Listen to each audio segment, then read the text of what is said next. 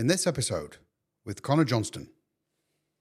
I've got OCD as well. When I was younger, it was like a pretty big thing in my life, and I found like when I was playing basketball, that was the one time that it wouldn't really take over my life or affect me in a negative way. It would just go. And I think that's what I've been trying to do, is get to this state with acting. And sometimes when you really are in that flow, like just like you said then, in that flow, in that scene, that's really beautiful. And I think that's probably a huge thing that people, that you've discussed on this show and everything, that are passionate about things, they get into that state, and that's when the magic happens, Well, look, the thing that I was interested in was I loved the whole, like showmanship, and I love, Mum would take me to the theatre and, we'd go and see shows, and we went and seen the Aquinas College high school show, and a guy that was in my rugby team played Peter Pan in it, and he did an amazing job, and I thought it was just the coolest thing ever.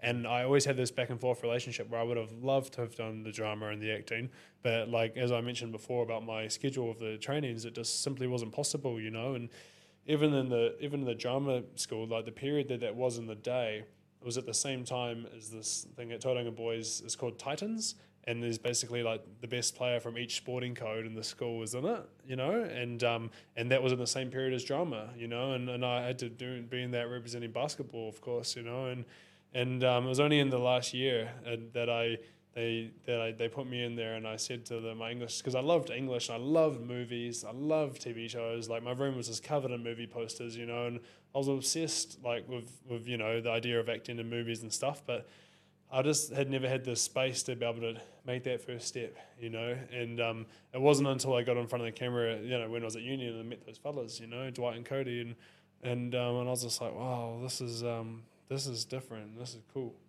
And it just doesn't, and because I had a warped perception of how things were going to go.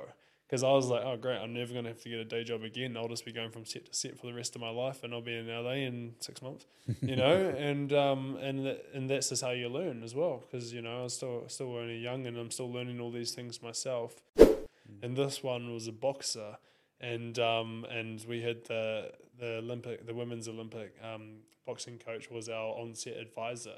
So like in pre-production, for a couple of months, I was traveling up to Auckland each week, and I was working with him, working with Cam on all the technical side of things, and because when I was in my audition, I told them about how great of a boxer I was, of course, but that was more just a weekly fitness class where you're just skipping rope in a boxing ring or hitting a bag. It was very different.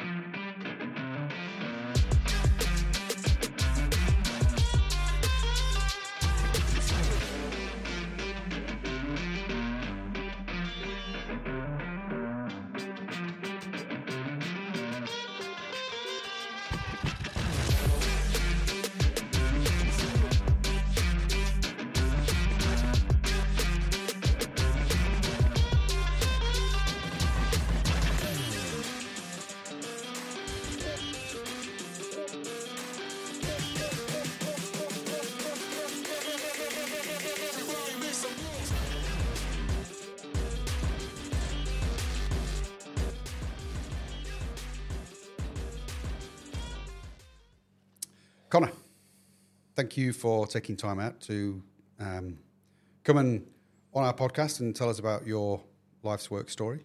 I appreciate that. Thanks for having me. Yeah, you're welcome. My first question is about the title of our show, Life's Work.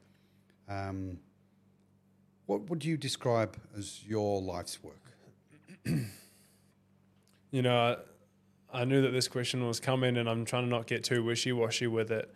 I think that a huge thing for me personally, Steve, is when I think about my life's work, I don't think too specifically about acting or about the other bits and pieces that I do for money, but I more think about the effect that I have on people's lives.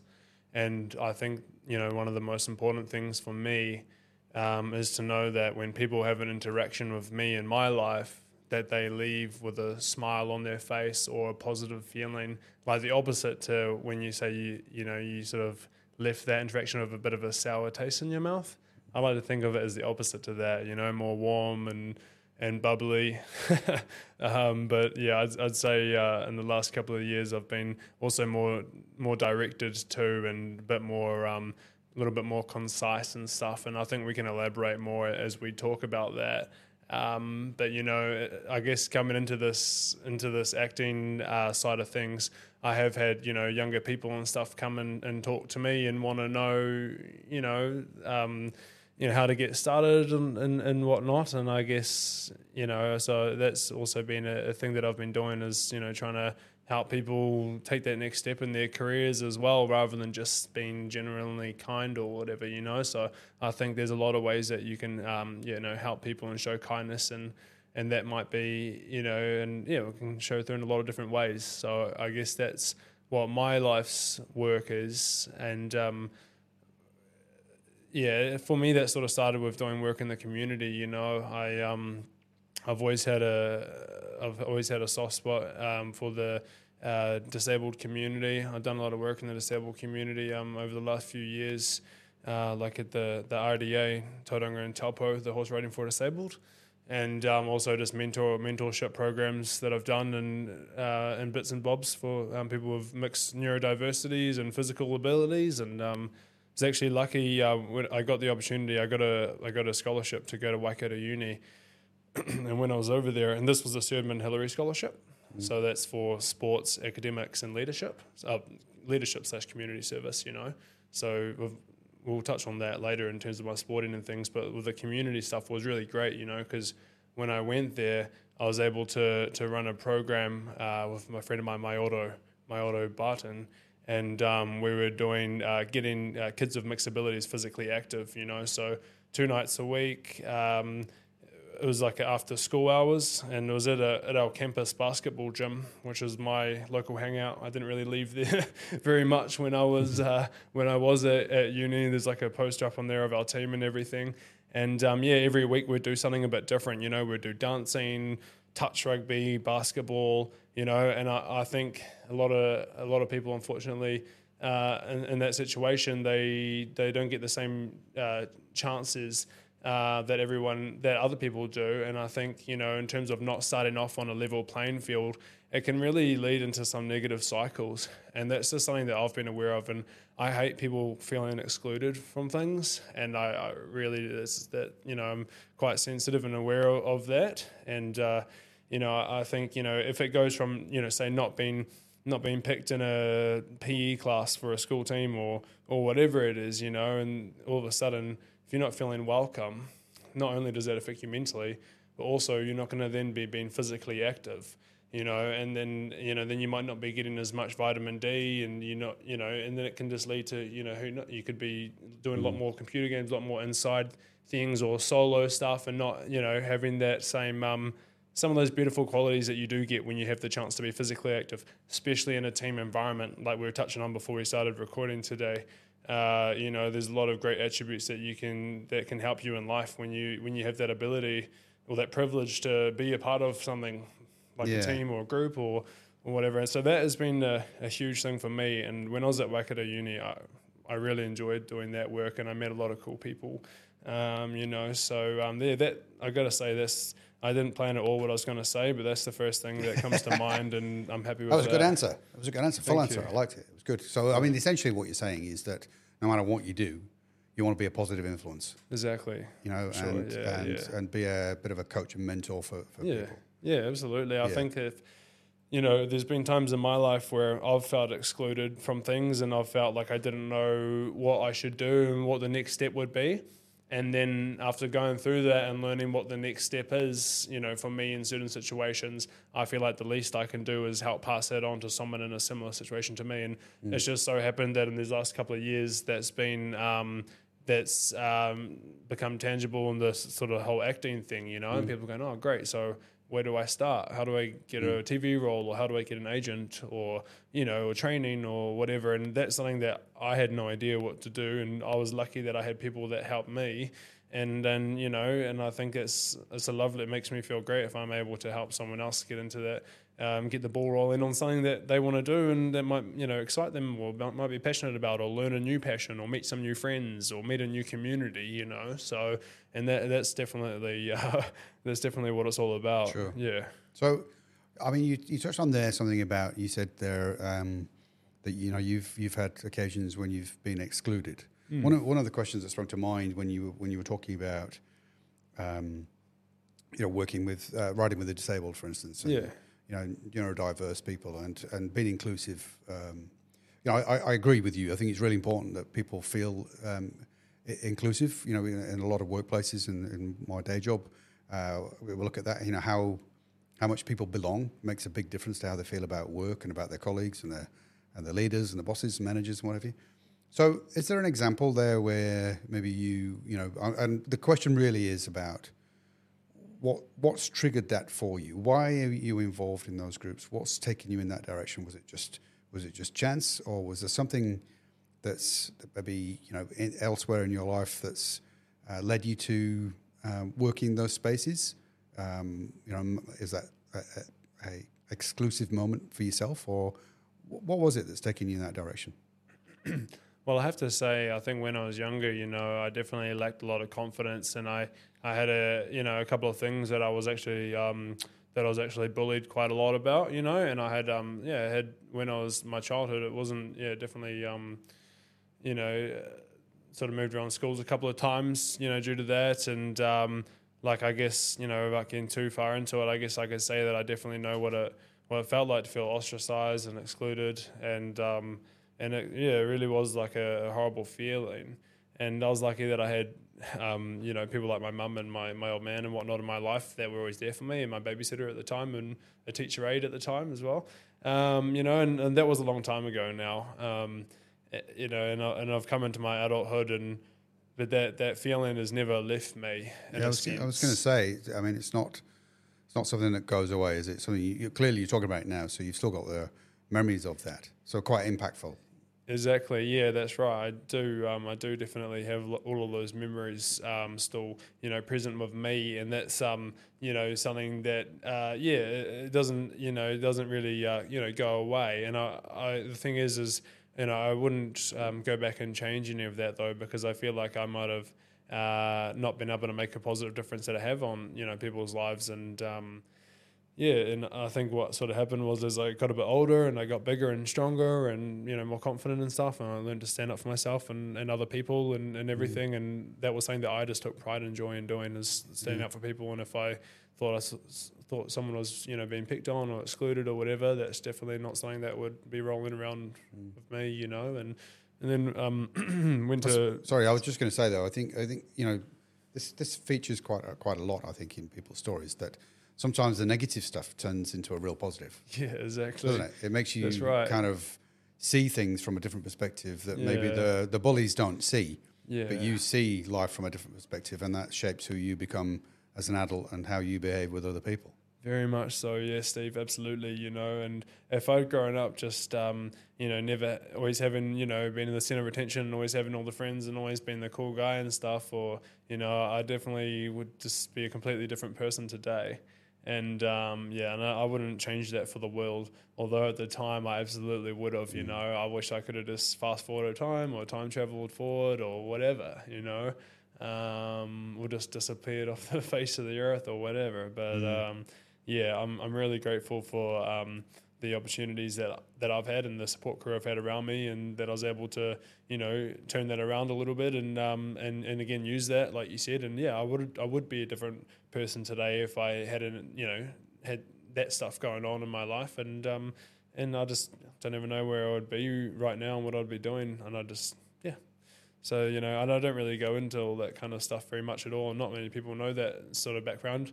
You know, I think people probably take one look at me or whatever, or see me on Instagram or whatever, and probably assume, you know, a very different upbringing for me, you know. But it's just definitely it's not the case, you know. It's only really So, but I agree. Everyone's got a story, though, right? Everyone's got, and absolutely. That's on the inside. We judge books by their covers, but we don't necessarily know the details on the inside. Eh? Oh, absolutely. No, that's very true. Yeah. So, what was your what was your childhood like then? Where did you grow up? What was your family like?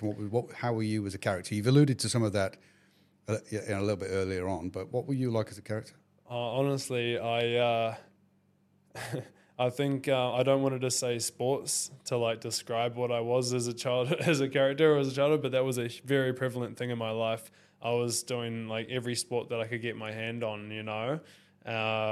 So like mum and dad were running me across the countryside, you know, for rugby and basketball, and my little brother always having to tag along, you know, down to nationals in Christchurch and Hawke's Bay, you know, and that was his weekends taken up. So I do feel for him in terms of that. But yeah, I think that the sports was huge, because I guess you could say that from there that, you know, that definitely stemmed into me meeting a lot of nice friends.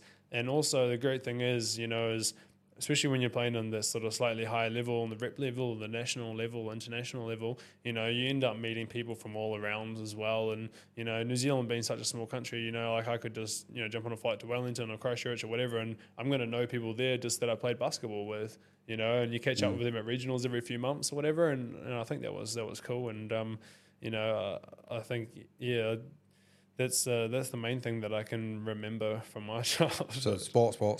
Yeah. Where did that come from? Are you from a sporting family or? Yeah. My dad's really sporty, you know. He was really into his rugby, you know. He was playing for Bay of Plenty and things, and he was in the, you know, All Blacks development squad and training squad and everything, and he's a bodybuilder as well. Right. So, you know, a lot of gymming and stuff. And then he had me. And he started his own business, and then you know, focused on that, and I guess that's definitely where some of the sporting side of things came from. And so it's been like it's come around in a big 360, because just as of this year, I've been helping him out a lot at the family business, which has been awesome, you know. Yeah. Cool. That's pretty cool when you get to work with your family. It is, yeah. Well, it could be. I mean, I suppose there's pros and cons. Maybe I'm not so sure. There's always, you know, the odd little ups and downs, but I think I'm pretty lucky. I think it's great. You know, it's definitely something that we've bonded over as well. You know, and it's been really incredible. It's been really incredible, actually. Yeah, so that's good. Oh, that's good. That's cool. So is that, you know, when you were a younger fella, then what was your sort of hopes and aspirations about what you wanted to do when you grew up? And when I say that, I'm still working it out for myself. But, you know, was sports going to be a feature for you, you know, when you were a younger fellow? Is that what you thought? Yeah, absolutely. Yeah, I definitely always thought I was going to be a professional rugby or a professional basketball player, you know, even up into my adulthood as well, you know.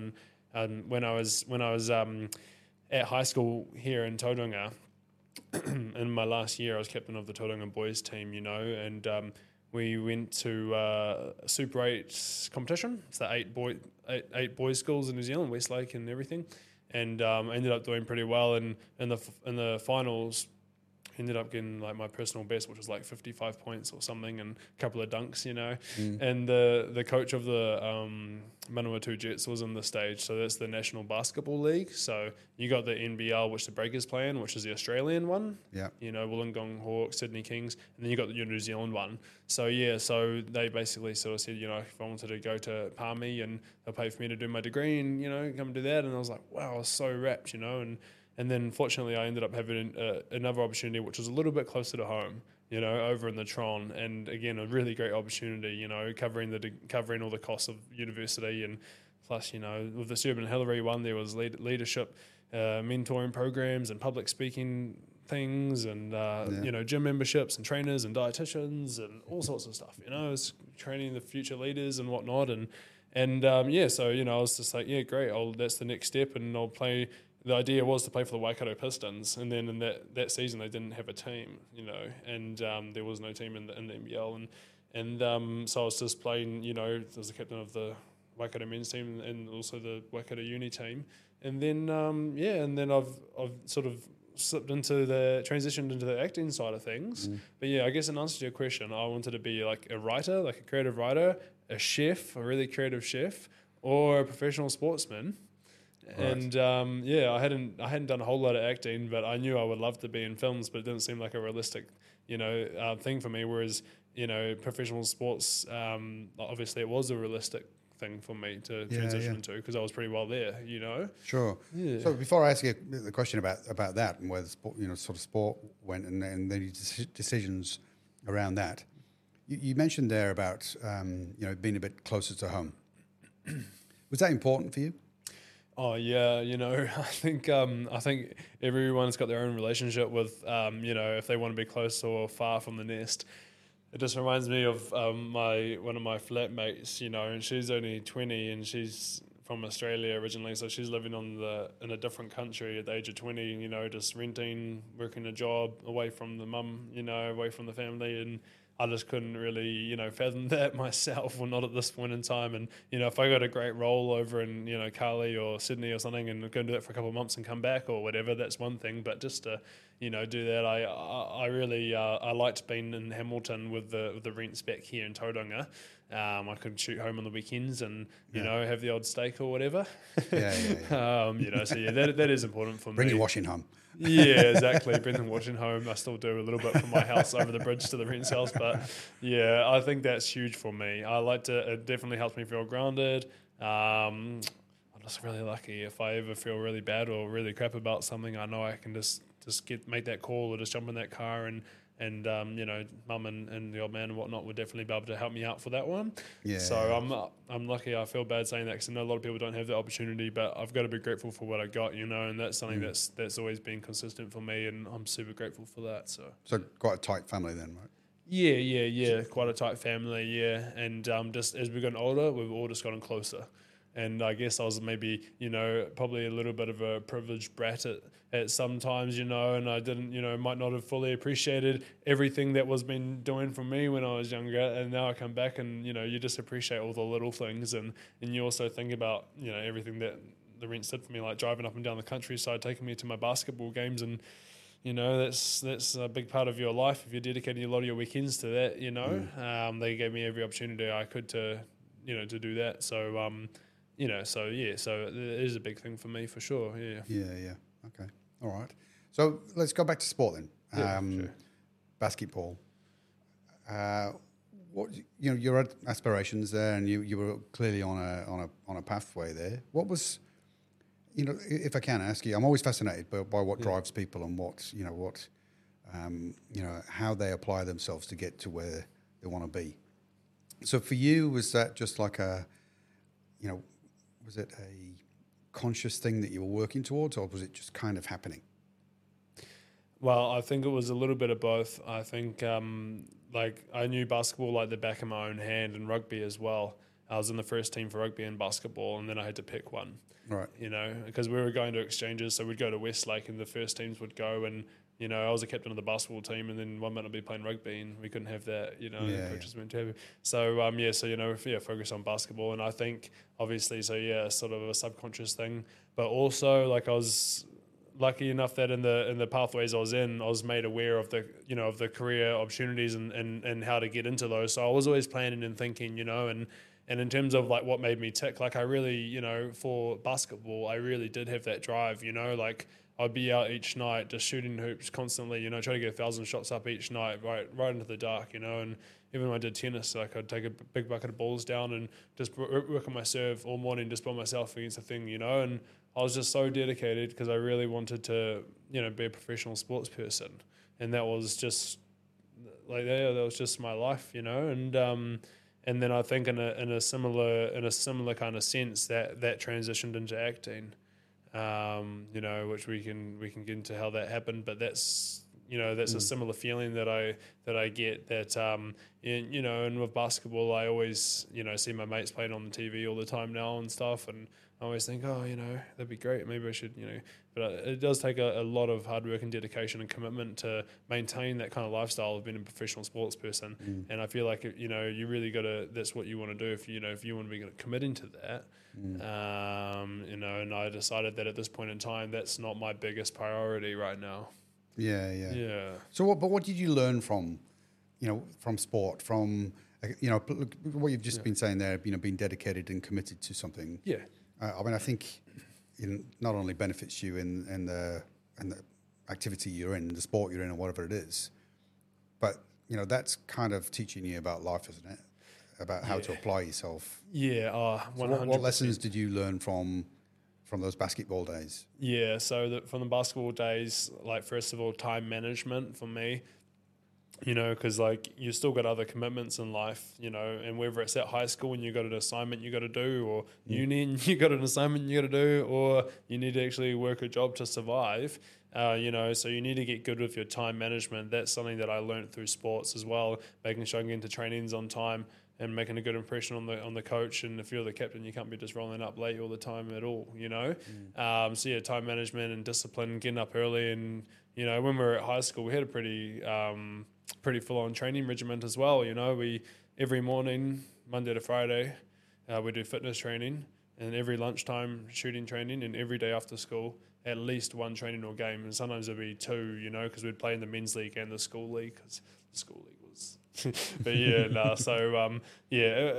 honestly I think definitely like discipline, time management, and then just your camaraderie as well. So if you're working in like a team sport, and I'm sure that, say, if you're doing golf, you've got a whole team of people around you as well, your coaching staff and management and everything. But, like in my experience of the team sports, it's been awesome, and learning how to work with other people, and to compromise and to negotiate. And I learned, not always just going, trying to get the ball and make a beeline for the hoop, but to use your teammates, and help each other out. So that, I think that definitely applies to things outside of sports as well. And that's what can make people more efficient, is when you don't try to do everything yourself, but maybe you do the task that you're really good at, and then you work with, or you employ someone else to do something that they have a competitive advantage in, and then you can come together and make a overall product or team or business that's really optimal. Yeah, that's the nature of a team, isn't it? Bringing all the different parts together to work together, like I suppose like cogs in a Swiss watch or something. Yeah, exactly. It's like the different positions, like you got your point guards, your 3-point specialists, your big man underneath, you know what I mean? So that's like that, and then it just applies to even like going further out. Like when I was at uni, I was studying finance and economics, and I did a lot of stuff to do with international trade, and we were talking about different countries that have, say, various natural resources, so they specialize in in a certain industry, and they can make as much produce as much output of that as they can. And then another country that's really good at something else, and then talking about trading, as opposed to trying to do everything yourself at a not an efficient thing. And I just found that interesting, and I remember, when we were talking about the States and how they're saying, like it wasn't efficient for them to be making their own, guns and weapons and things. But even though that may be the case, they were, not wanting to rely on another country to be making that for them, just in case, things went belly up. So, making something at a loss. But I'm going on a tangent here, but I do find all that stuff really interesting, Yeah, well, it's about how we behave together, isn't it? Yeah, it's how we work, how we function. Yeah, whether exactly. Whether that's on an international stage, like you're describing there, or whether it's actually at a micro level as part of a family. Yeah, no, for sure. Yeah, you had a thought there.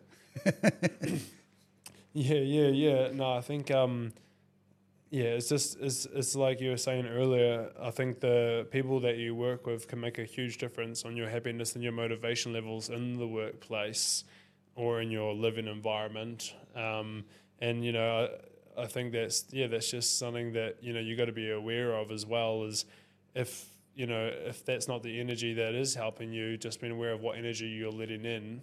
And I think it comes back to just knowing that you can't control everything, just you can only control the things that are within your bubble. And if something else isn't serving you, then you just need to, be aware of that and how you're going to navigate that. And I know, like, from my personal experience, that when I am in the workplace and people are, positive and want to be there, and it really makes a huge difference for me and my mindset. And sometimes when that's not the case, which will happen because that's not out of our control, and people could be going through all sorts of things that we don't know about. but just like I said, just being aware of that and then not letting that have a negative impact on your energy and how you're doing and your outlook on life and your motivation levels for that day. But I do have a couple of things that I think that can really help kind of push you through those times as well, for sure. So I think one thing that I heard about, or someone might have told me, I don't know how it came into my life, but it's a really good one. And it's talking about how, your happiness levels, just to keep it broad, those can go up and down, all the time. Obviously, we can't expect to always be feeling super positive and, at the top of our game all the time. And I think that the difference that, you want to be aware of is that if you are having one of those days where you're feeling a bit down or a little bit lower, in terms of some of those levels, it's like how you respond to that, and you don't need for that to be instantly positive. It's not a bad thing to feel all the feels, And again, it's like when things happen in your life, you talk about emotion, and I remember my acting coach said to this, but emotion is like energy in motion. It's going to move, and I think it's great to get out, go for a walk, be physically active, and move around. But the point that I was getting to was, it's like when you see a full moon, and it's beautiful and radiant and glowing and so luscious, and then when you see like a small, say like a 1/5 of a moon or whatever the terminology is for that, you don't look at it and go, oh, like it's only a little wee moon, it's only a little, it's a bit dull tonight, isn't it? It's still magnificent. You look up and you go, wow, it's incredible. It looks like the DreamWorks thing. Or, you just go, yeah, that's lovely. And full well in your mind that in 3 weeks' time, that is going to be a full moon. Like, it's the cycle. There's no other thing around that. And just a week ago, it was a full moon, and I think that's something to be aware of is, things go in cycles. And it's like, if you just know that if you are having a day like that, you don't want to be crapping on yourself about it, because that you still got to appreciate the feeling that you are having right now for being beautiful and radiant, because it is in its own sense.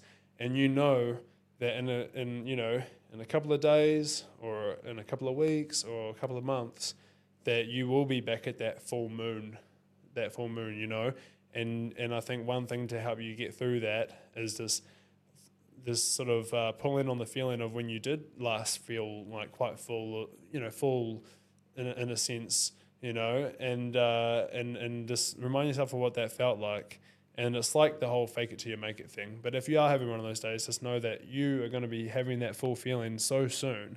And if you really just hold on to that and imagine that, then it can kind of take over you and you can kind of become that. And if not, that it's just around the corner. And if you got to push it up for another couple of days or another week or two, and you get back to that full moon cycle, and just know that that's how things happen. I think when you get in your head, and thinking that this is going to be you, forever now, that it can definitely make things feel a lot worse at the time.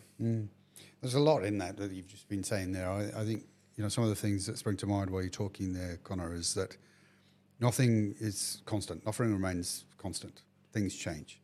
Things pass. Yes. And like you say, everything's kind of cyclical, right? So if you're having a shit day, it's not going to be, like that permanently. Things will change. But a lot of it as well is down to your perspective and how you see things. Yes, like exactly. you said, you might see, a sliver of moon, but actually the moon's still there. And so are you looking at the moon just in a different phase, or is it, have you got the perspective that you're looking at something different? It's not, it's the same. It's like, actually something sprung to mind when you were talking there about someone once said to me that even on the cloudiest of days, the sun's still there. You just can't see it, but you got to know that it's still there. So these kind of things are important, are they, when you've got your ups and downs and when you're having a bad day. And like, for instance, I think this is relevant to what you talked about with, bullying. There's a lot of bullying goes on in schools and in teams and groups, in workplaces. It's good to understand that actually it's about perspective. It's about how you see things and knowing that things don't last, and actually you don't have to view it that way. Exactly, yeah. Especially, if you are at high school and you're listening to this, or, or in a job, or it's, whatever it is. Like, I think especially high school is the one where it can feel like this stuff that you're dealing with from these, external factors, these other people and stuff, you feel like that's going to be something that you're going to be putting up with for the rest of your life. And, and everyone goes off and does their different things after high school, but it's just very much not the case, and once you get out of that little bubble, you just realize that there's so many like crazy and beautiful and different people out there just fully express themselves and living their life. And that, no one, people just start to mind their own business a bit more as well. No one's up in your grill talking about what kind of shoes you're wearing or whatever, and in terms of things constantly changing, I feel like one thing that I've been thinking about a lot lately is that when you have someone that that means a lot to you, and that's there for you and has your back and whatnot, I think it's important to really hold on to that and nurture those relationships. And I found that like Tauranga, for example, it's like a bit of an arrival departure lounge. Everyone's always coming and going and coming in and out of my life. And, and I'm sure that, people can sort of understand where I'm coming from in that. And, I've had a lot of people that have been, very, very close to me. And then next minute they're off on a flight to the other side of the world, and I think that's just something to really nurture when those people are there in your life, to be present with them and to, show your appreciation and if, if you're thinking about something, like tell them how much you love them, and tell them what you're thinking about them, because the thing is they just don't know necessarily otherwise, and they just don't know you're thinking that. And I feel like, especially if it is like something positive that you got to say, people really love it when you say that, and people always second guess themselves and think, oh, I do really love that outfit, but I just don't want to be weird and go off and say. Honestly, like if you just go and say it, say, wow, that's a really cool outfit, whatever. I think that could just make someone's day. And again, like what we see on the outside versus what we see on the inside, like they could look like they get compliments all the time and that they're a superstar and whatever, but they could, be feeling very small in that moment. Could be feeling the opposite of that, and those simple words might make a huge difference for them, And so yeah, I think that's an important thing as well. So is that something that you kind of live by? Is that like you say what's on your mind? Yeah, and express yourself that way, right? You used the term earlier, but I was going to pick up on that about expressing yourself. Is that? Yeah. I think that is actually something I haven't been fully aware that it's something that I do, but now I think about it. I think when I was younger, I definitely withheld a lot more. I withheld a lot more from saying things, on impulses, on all that kind of stuff. And I think that coming into my acting journey and just becoming a man and everything else in these last couple of years, I have learned to kind of own my own voice a little bit more, and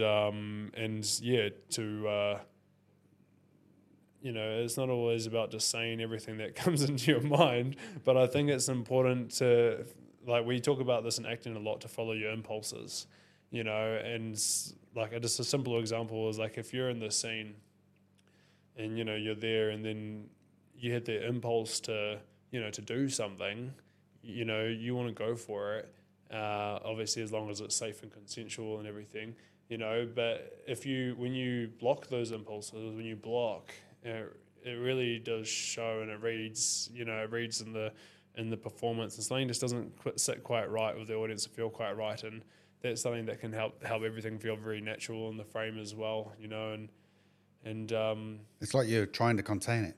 Yeah, isn't it? Yeah. So that you like if you're trying to contain something, I can imagine you could stiffen up a little bit and not be as free. Exactly. Yeah. And then that could very much show on camera, But just to be clear, I'm not talking about like playing against, in the sense of acting. I'm not talking about, if the character wants one thing and then you're doing something else. Like, that's great. What I'm talking about is if you as the actor and you're in and you're feeling and you're in the body of that character, and you as a character have an impulse to do something, and then you as the actor say, no, don't do that, that's weird, or I don't see people on Netflix do that, so don't do that. That's when all of a sudden the actor voice is talking, and that's when you can get that stiffness.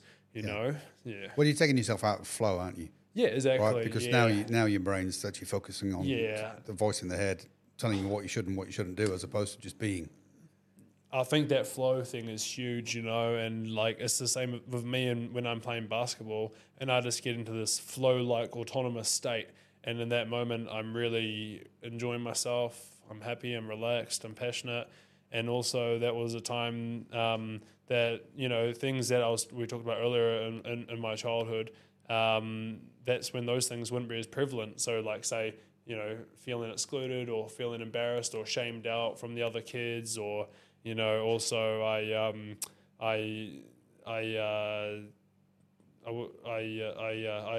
got OCD as well. When I was younger, it was like a pretty big thing in my life. And I found like when I was playing basketball, that was the one time that it wouldn't really take over my life or affect me in a negative way. It would just you know, go. And I think that's what I've been trying to do, is get to this state with acting. And sometimes when you really are in that flow, like just like you said then, in that flow, in that scene, that's really beautiful. And I think that's probably a huge thing that people, you know, that you've discussed on this show and everything, that are passionate about things, they get into that state, and that's when the magic happens, you know. Yeah. So the OCD side of things, you don't have to talk about this if you don't want to, but I'm genuinely interested. How did that kind of manifest itself for you as a young fella? Well, there was quite a lot of in ways that it sort of manifested itself, and I think a big part of that, it really affected my sleep. When you know, after the busy day, when I lied down in bed and finally was supposed to stop and rest, that was when a lot of it was affecting me then. And especially mentally, and for me, it came across in a few different mediums, a few different ways. You know, me just lying in my bed, you know, with my eyes shut, it was so visceral, like the smell, the taste, everything, and it was incredible, the way it affected me, and then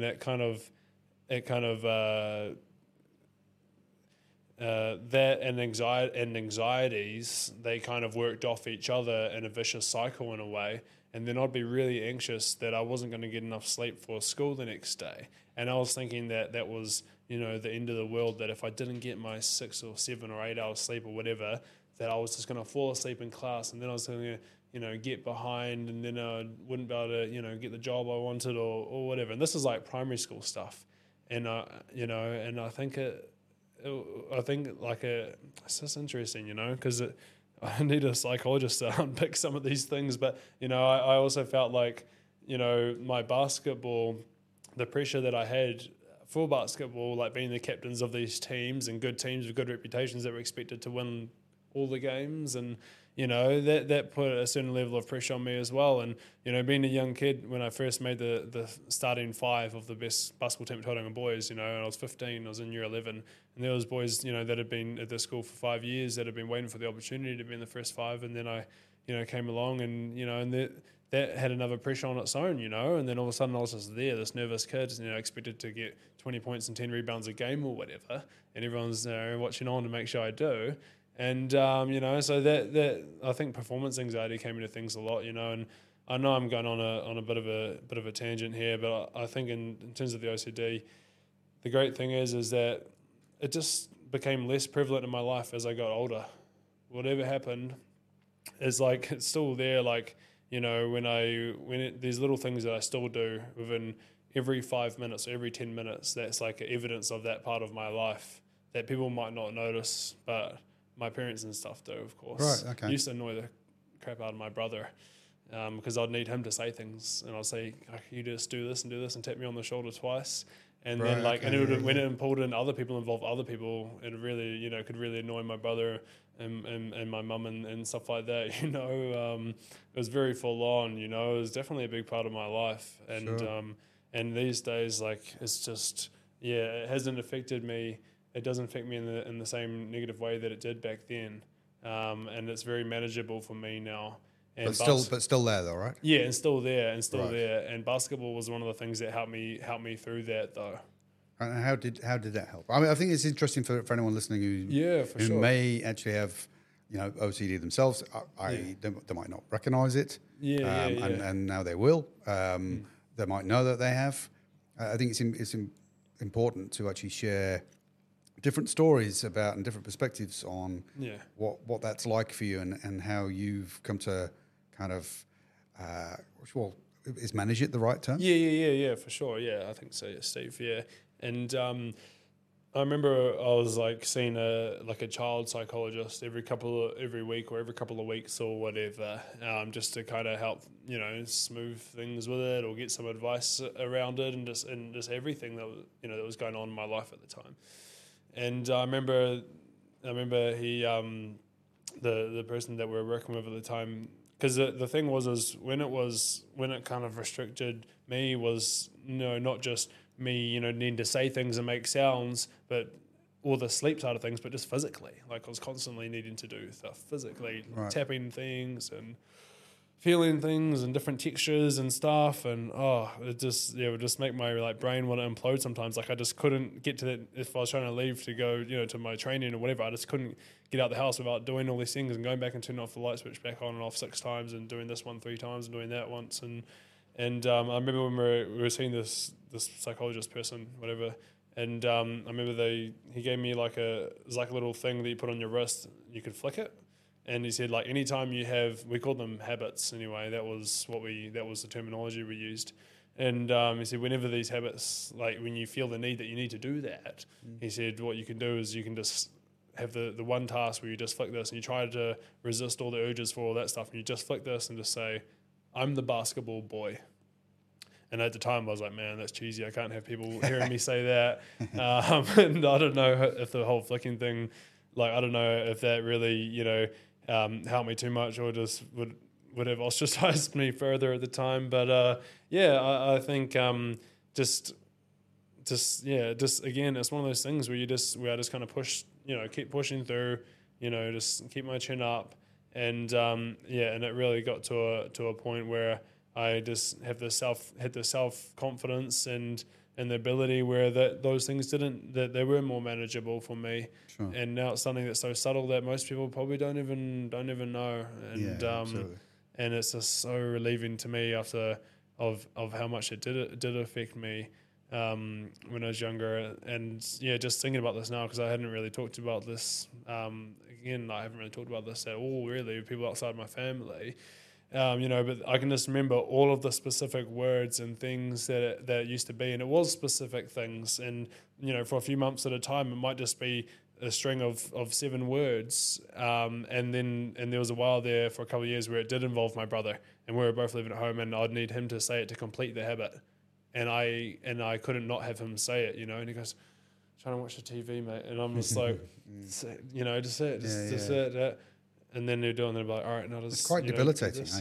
Yeah. And I was just like, I just needed that to happen for me to move on to go and do whatever I was going to do, my homework or whatever. I just needed that. I needed to get that from him, or do that myself if I could. So that was that was a pretty big part of things as well. But yeah, was that something that you talked about being bullied at school, and I think the term was for a few things. Was that part of it? Were the behaviours at school, relative to what you've just been describing? To be honest, not really. Okay. That really wasn't a huge aspect of it as far as I'm aware. I think that probably would have affected my behaviour in some ways, and it might have been a little bit different or whatever due to that in some ways. But the big thing for me was that with my confidence at the time, I would do everything in my power to be hiding those that interaction or that behaviour. Or basically, when the habits were coming through, I would be really trying hard for people to not be aware of that. But it would be very obvious and very prevalent for my brother and my family. Because as soon as I get home, I could let the thing off the steam cap or whatever. Right. Okay. But when I was at school, I wouldn't be involving, unless it was like a best friend here or there at primary. I wouldn't be involving them in the habits. Sure. And it was interesting, that it interesting that you could do that. Yeah, exactly. That it could have such a strong hold over me. Yeah. But when I was playing basketball, it just wasn't there. For the first time, it wasn't there when I was in my flow playing basketball, And then obviously I was able to just contain it a bit more, and at school, which is also interesting, that I was able to manage those levels but still be doing things perhaps a little bit more internally or when no one was around, but they would still be there. But then when I was able to fully express it at home, it probably almost made it worse. So satisfying, felt satisfying though. Yeah, exacerbated at home, but I think what's interesting there is that you could manage it and control it at school, which maybe, I don't know, maybe you could answer this.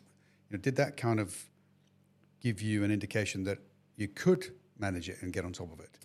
Because it was less prevalent at school. It might have been there, but you were able to control it. Yeah, no, that's a great point, Steve. And that was a huge one for me. Probably, again, more with the basketball side of things.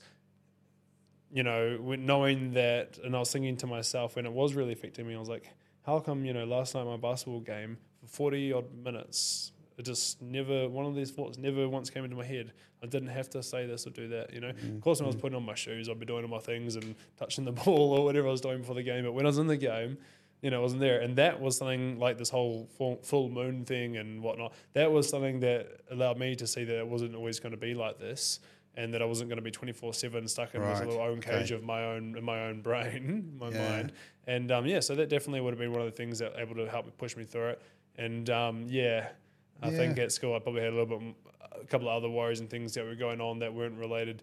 That weren't fully encompassing the OCD. So there's other stuff going on there. But I think that knowing that I could play a game of basketball and it could just be relieved was great. Yeah, but also showed you, demonstrated to you that you can actually get relief from it and that you can manage or control it. Yeah.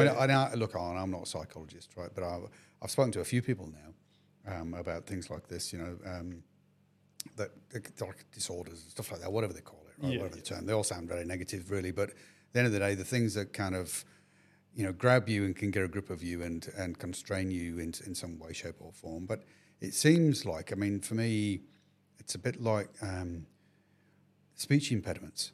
And when, and I think back to, I don't know if you've ever seen it, the movie called The King's Speech, where when he listens to music, he's no longer got a speech impediment. It's like you've got an overly busy brain, but if you give it something, and it's not just something, it's your thing, whatever it is, to focus on, then that kind of stuff fades in the background. So it's like basketball was your thing, wasn't it? Yeah. No, that's absolutely right. And I think that, for really busy people as well, like having that silence. Actually, I heard something the other day, and it's like for people that lead really busy lives and they've got lots of stuff going on and maybe struggling to get to sleep at night, and it was like when you get home, rather than just going straight to the stillness and the silence and just being in your head of all the things going on, as a stressed out person, you need to do something that actually stresses your body, that puts you in that stressful state before you're able to get to that. So if you have been running around at work like a headless chicken or whatever, and then you get home, just going for like a 10-minute walk or, something like that, that's actually is putting a little bit of stress on your body there, a little bit of stress on your body and your mind. And that is actually what's needed for someone that's in that situation to be able to get to that point of stillness and rest and silence, Right. So, so I guess that's just like, when you're fully flowing, when you're listening to the music and it's helping with your speech, it's like whatever it is for you that enables you to get there. And I wish I had all the answers for everyone and I could help everyone that is going through that. But I guess that might be a bit of a trial and error kind of thing, where if you sit down and have a think about it, what might have worked for you in the past. Yeah, maybe that. I think that's maybe the thing. And again, I'm not, I don't know. But again, just based on numerous conversations that I've had, I think it's like a lot of things in life. You've got to find out what works for you.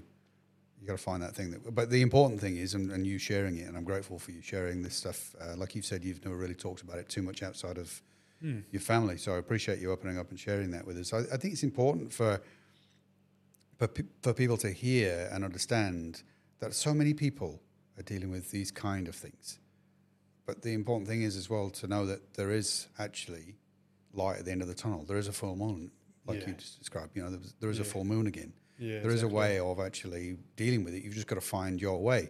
And I think, again, with most people that I've spoken to, it's being able to talk about it with the right people who can give you some help and guidance, and then you find your way. Yeah, that's right. You know, there's so many people that probably don't talk about things. Yeah. And are trying to cope with it themselves. And again, it's that lack of expression, isn't it? You're trying to control it again. Yep, that's right. I think that there's a lot that can be improved or can help if you do take that sort of that risky step or that vulnerable step and actually do talk to someone about it. You know, and I know that I do come from a privileged position that I've got ear that's willing to listen to that, and I know that, you know, that's not the case for everyone, but I think if you do have the opportunity, even though it might seem scary, I think it really can help when you do talk about things that arise. And you'd probably be surprised, you know, because sometimes we imagine in our head, we presume what the reaction is going to be before we even say it. And just like you said, most people have got things like this going on. The person you're talking to probably does as well. And you know, if you talk to them, then that might give them the confidence to be able to talk about what's going on for them, either to you or to someone else that they feel comfortable doing that, which is going to be, you know, a positive chain reaction for people in terms of seeking help and not bottling everything up and keeping it to themselves. Yeah, for sure. I'd like to take a moment to talk about one of our sponsors. I'm really pleased to announce that we have Sharp New Zealand as a sponsor. And it's great to have Sharp on board because as a customer, I can speak about their products and services from personal experience. And it feels good to be able to endorse and recommend a company because of the level of satisfaction we have regarding the services they provide. And across my businesses, we've certainly been impressed with the care and collaboration we've experienced in our dealings with Sharp. It's certainly a brand that we trust. Sharp has a long history of creating breakthrough products designed to meet the needs of people living in New Zealand. Sharp's leadership in technology innovation ensures it's at the forefront of the pack, providing business solutions from printing and photocopying to interactive meeting solutions and ICT phone systems. No matter where you are or what size your organisation, whether you're large or small, Sharp New Zealand can provide their services to you nationwide. If you're looking to upgrade your technology or renew your photocopier leases, talk to your local Sharp team or visit the website at sharp.net.nz. We've mentioned the term expressing yourself a few times now. I'd really like to talk about your acting career. Oh, yeah. And how that started, right? So you said that you were at university and you were playing basketball at a high level, and you know had options in that direction. But then you've changed direction. Yeah. And so, can you talk us through a little bit about that? Yeah, for sure, Steve. It was such an interesting one because I really didn't know at one point if I was going to be like an investment banker or a professional basketballer or an actor, you know. And I was really loving the finance and economics stuff as well. It really was, you know, and had a great couple of opportunities that I was able to do some interning at investment banks, and I got to pop over to Sydney and do a little bit of stuff with Morgan Stanley's over there and everything. And and I remember I was like, at the time I was flatting with a couple of guys that loved making movies, and they didn't like being on the front of the camera, but they loved. One of them was doing the camera work, and the other one, he was really good on the CGI on the computer, doing explosions and fights. They love filming fight scenes, you know, and they did the sound and the camera and stuff, you know. And I remember I was doing my finance and stuff, and I was doing my basketball, and then I seen this thing pop up, and they were trying to audition for, you know, one of their school projects or whatever. There's a drama school in Hamilton, and I thought, oh, what the heck? It seems like a cool idea. Well, it's called Wands like Harry Potter wands. And it was like these two detectives, and one of them was like really like, you know, strong, good looking, charismatic, and he had all the superpowers, but it was like a bit dumb or whatever. And then the other one is like a smaller fella. He's a detective, and he knew everything there was to know about spells and magical powers and everything, and all the intricacies around it, but he just simply wasn't magical. And it was in a magical world, you know, he just didn't have the powers. And it was this, and we were like two detective partners, and I was like twice the size and stuff. But I auditioned for that, and I met the guys through that, and we did that. It was awesome. And still, my old man's actually got the movie poster up in his office at his work still. And that was going back a little bit now because I started uni in 2015. And anyway, within a couple of months, I was flatting with these two guys, and every weekend we were filming. We'd go down to Mystery Creek, I love filming in the Tron because it was like mystical mornings and it was all foggy, and we'd always be up at the crack of dawn, and we'd be go to the forests and down by the gardens there. We found a couple of cool spots down by the river, and it'd be all foggy and misty, and we'd film little vampire movies. And they really, like I said earlier, they did really love their fight stuff, eh? Like if you look on the YouTube channel, it was a lot of that, and it was me on the front of the camera and them behind the camera, and all their mates being extras, and we're doing all sorts of things, and like I'd come in and it was great because I kind of learned how to be on set, I learned about, how we start off with like an establishing shot and how you work through and you get tighter and tighter, and then you might finish on that close up, and how you want to kind of save the juice for that, and just all these little etiquette things, and the mics, and takes and rehearsals and blocking, and that was a way that I learned those things, and I loved working with those guys, and then I wanted to try things on a bigger scale.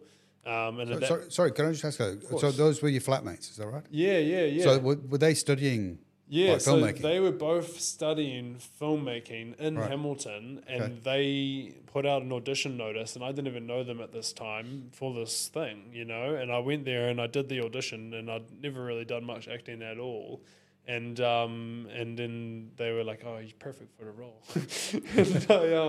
and I did that, and and I just got along really well with them. And then like within a couple of months, they'd become my best friends. Right. We'd all moved into a flat together, and over the next 3 or 4 years at uni, while I was doing everything else, we proceeded to make our own short films. And they would do all the technical stuff, and I'd be in front of the camera.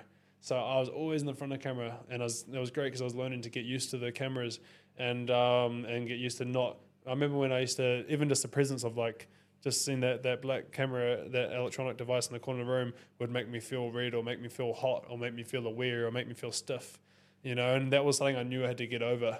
And I got some really great tips about that, like specific acting stuff as well, like if we get to that or whatever.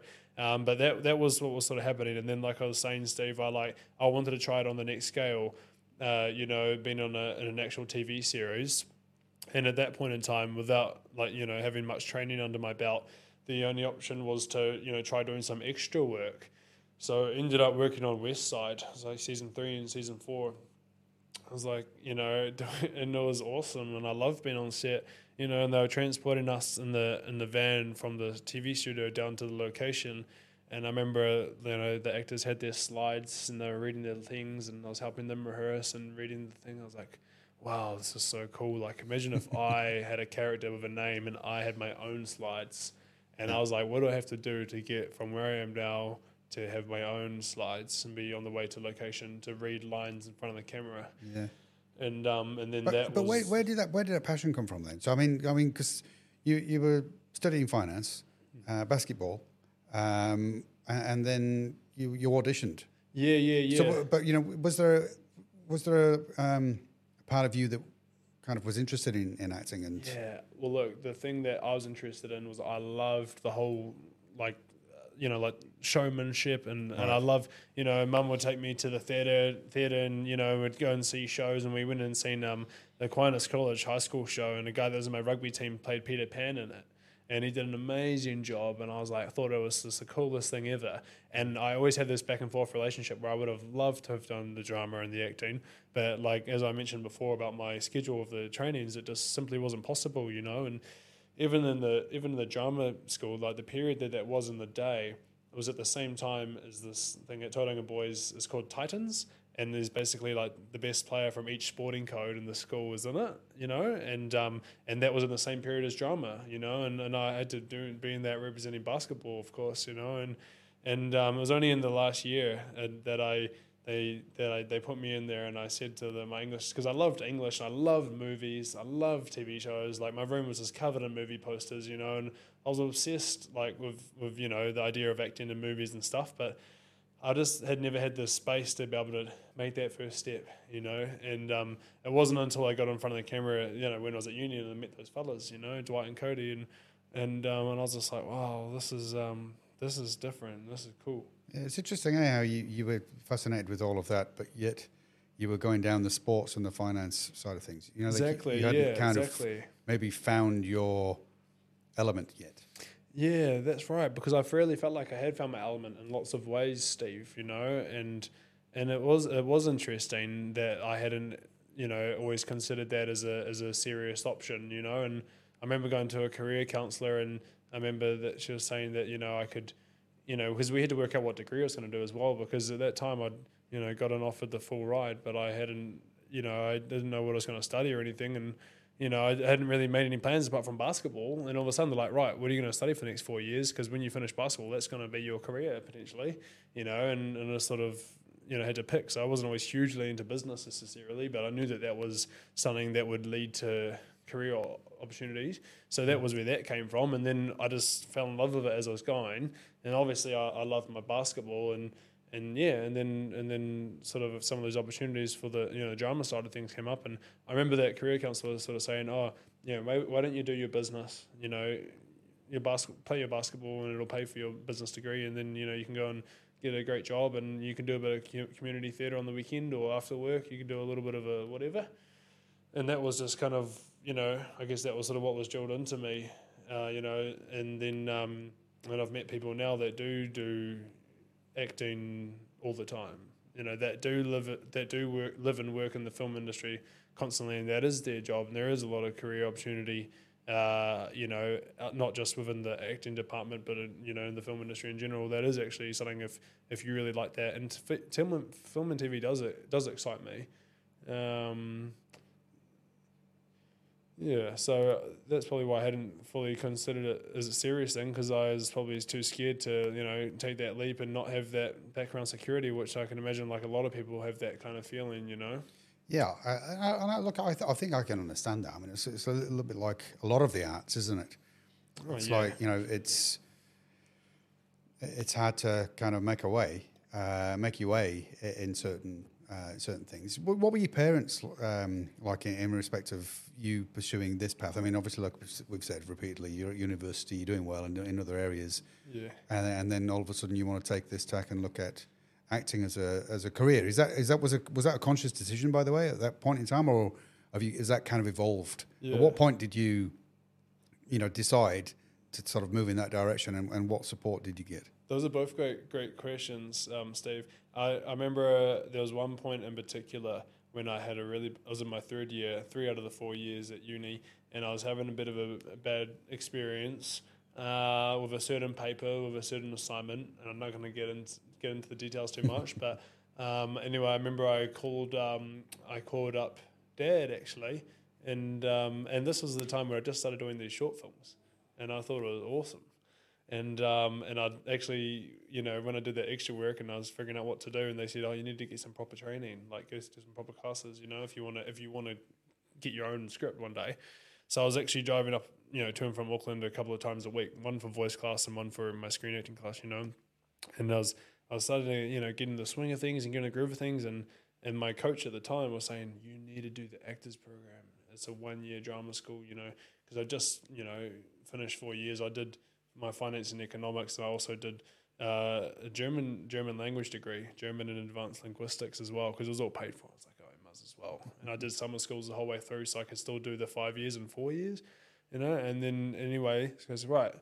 I called Dad and I says, so there's this like, I'd love to go and do this drama school, you know, and I started talking about what was going on with my paper at the time, and I ended up going into tears about it, and I really wasn't happy. But it was just in that moment in these last couple of months that it got me feeling like that. It wasn't the whole experience of uni, you know. And he said, look, mate, you know, you're almost at the end of your third year. There's 3 years. Like, if you stop now, you know, it's just like, just finish it off. Like, it's all, you know, it's all paid for, covered and everything. Just finish it off, and then you got that certificate, and no one can take that away from you. So yeah, we ended up, you know, staying and pursuing that. And then, you know, so that was the moment where I was like, that was a time where I would have potentially, consciously decided I wanted to do acting and would have potentially have left what I was doing to go and pursue that. So there was that moment. And then in terms of how my parents responded to this, changing career and whatnot, the second part of that question, I think what happened is that, of course, mum was always like, whatever makes me happy, honey, like, that's great. And then with dad, it was like a little bit more of a, I think the thing is like, dad's always had to work so hard and have his own back because he didn't always have all that other, like he didn't necessarily have the same privileges that I did growing up. And I think he was worried that if I was going to do, say, a creative career, which as we know is not as necessarily going to be as consistent or financially stable as it would be doing a typical Monday to Friday job, one where you have to go and seek out your own work and make it happen in a sense of music and whatever, And but it was actually really cool because like after, a couple of years of me just finishing uni and doing my classes and, sort of seeing what was going to happen, I think when I actually did start getting some successes as well, in the TV and film industry, that might have, changed tune a little bit on things. And then also, I think there was that aspect that, Dad, he did sort of start coming around to the idea. Also probably just seeing, how passionate and happy I was doing that stuff. And then third and foremost, was that also like I've still kind of got the analytical and business mind, and I think that he's seen that I, haven't just thrown in everything that I've got going on and put all my eggs into one basket. And one thing that helps me, Steve, is like when I did have all my eggs in that one basket, and I was living in Auckland at the time, and I was working in a bar, and it was actually made me feel a bit anxious working in that bar. I don't know if it was just hospital in general or that, but I was just making enough money just to pay my rent, just so that I could be there in Auckland to audition for any opportunities that might come along. So fully committing my whole life and my career development, just on those chances. And then I'm doing things slightly different now, and I think that's probably something that's really helped my parents relax, and also for them to be even extra supportive of the acting side of things, because they know that I am going to be okay, that I am going to be able to feed myself and feed my family one day, and also pursue these creative things. And I'm lucky I've got in a position where I can do all of that. Yeah. So I'm interested in your perspective on this. Around the advice from your dad about finishing your degree. I probably would think that that's a sensible approach, maybe, and advice. But the reason why I'm sort of touching on that is, finishing your degree and at least having that. And I'm not a big advocate of backup plans or plan Bs, because I think it's splitting your focus. But at least having that under your belt, did that in any way take the pressure off you, knowing that actually I can give this a go? But I've not got all my eggs in one basket. Yeah, I fully see where you're coming from that one, Steve. And my acting coach would have shot me if she heard me talking about the idea of a backup plan. Yeah. She goes, my acting class, there are no, Yeah. Absolutely. That's a huge part of it. And, and I can definitely see how that does split your focus, absolutely. And I think... What happened with me is that when that was my whole focus, and I don't know if this was like some of my old OCD things coming back or what, but I put a lot of pressure on myself, and there was this almost like thickness in the air when I'd go to auditions, because I was desperate to get a role, because I wasn't enjoying what I was doing, and outside of that, like the work I was doing, the flat conditions and everything. Like that was putting up of that so that I could get to that audition room and hopefully get some roles, so you could probably feel that on me when I went in the room,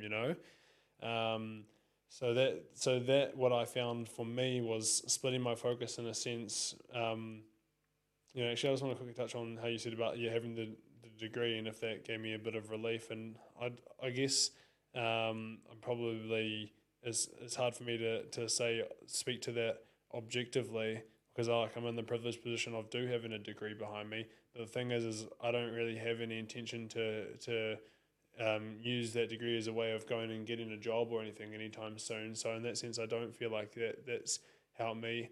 But would you if you didn't have it? I suppose that's a question you can't answer, right? But that's the kind of angle I'm coming from, because just based on what you were saying there as well around, like being desperate to get a role, and comments you made earlier around if your sort of mind's focused on something and you're not in the flow, so having to make things work, and that's where I was coming from with the kind of backup thing. I don't really agree with it myself, even though I said it, but those little things, they're not little things, but they are really in the sense of grand scheme of things, but they all pile up to be kind of weight on your shoulders that when you walk into an audition or a job interview or whatever it is, it's kind of sitting on your shoulder and it's affecting who you are in that moment. Yeah. Whereas sometimes I think if you've got, not necessarily a backup plan, but if the pressure's off,